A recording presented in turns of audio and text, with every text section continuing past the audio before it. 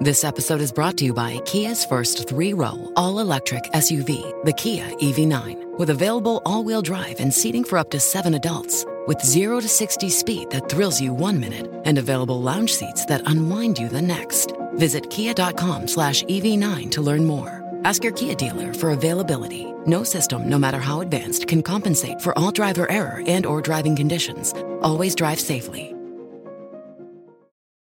Fox on Tech. Have you been driven by a driverless car yet? Not many have, but another company is getting closer to offering you a ride where no human is driving.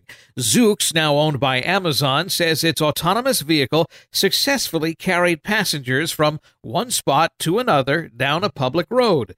The trip was during the day in light traffic in Foster City, California, in the famed Silicon Valley.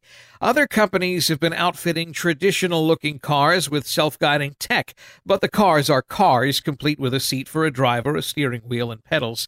Zoox vehicles, however, have none of that. Their 12-foot-long automobile seats 4 on 2 benches facing each other. People enter and exit through big glass doors. There is no visible driving equipment. Now, Zoox will not be taking paying passengers just yet, but it will be providing a shuttle service for employees. With Fox on Tech, I'm Eben Brown, Fox News.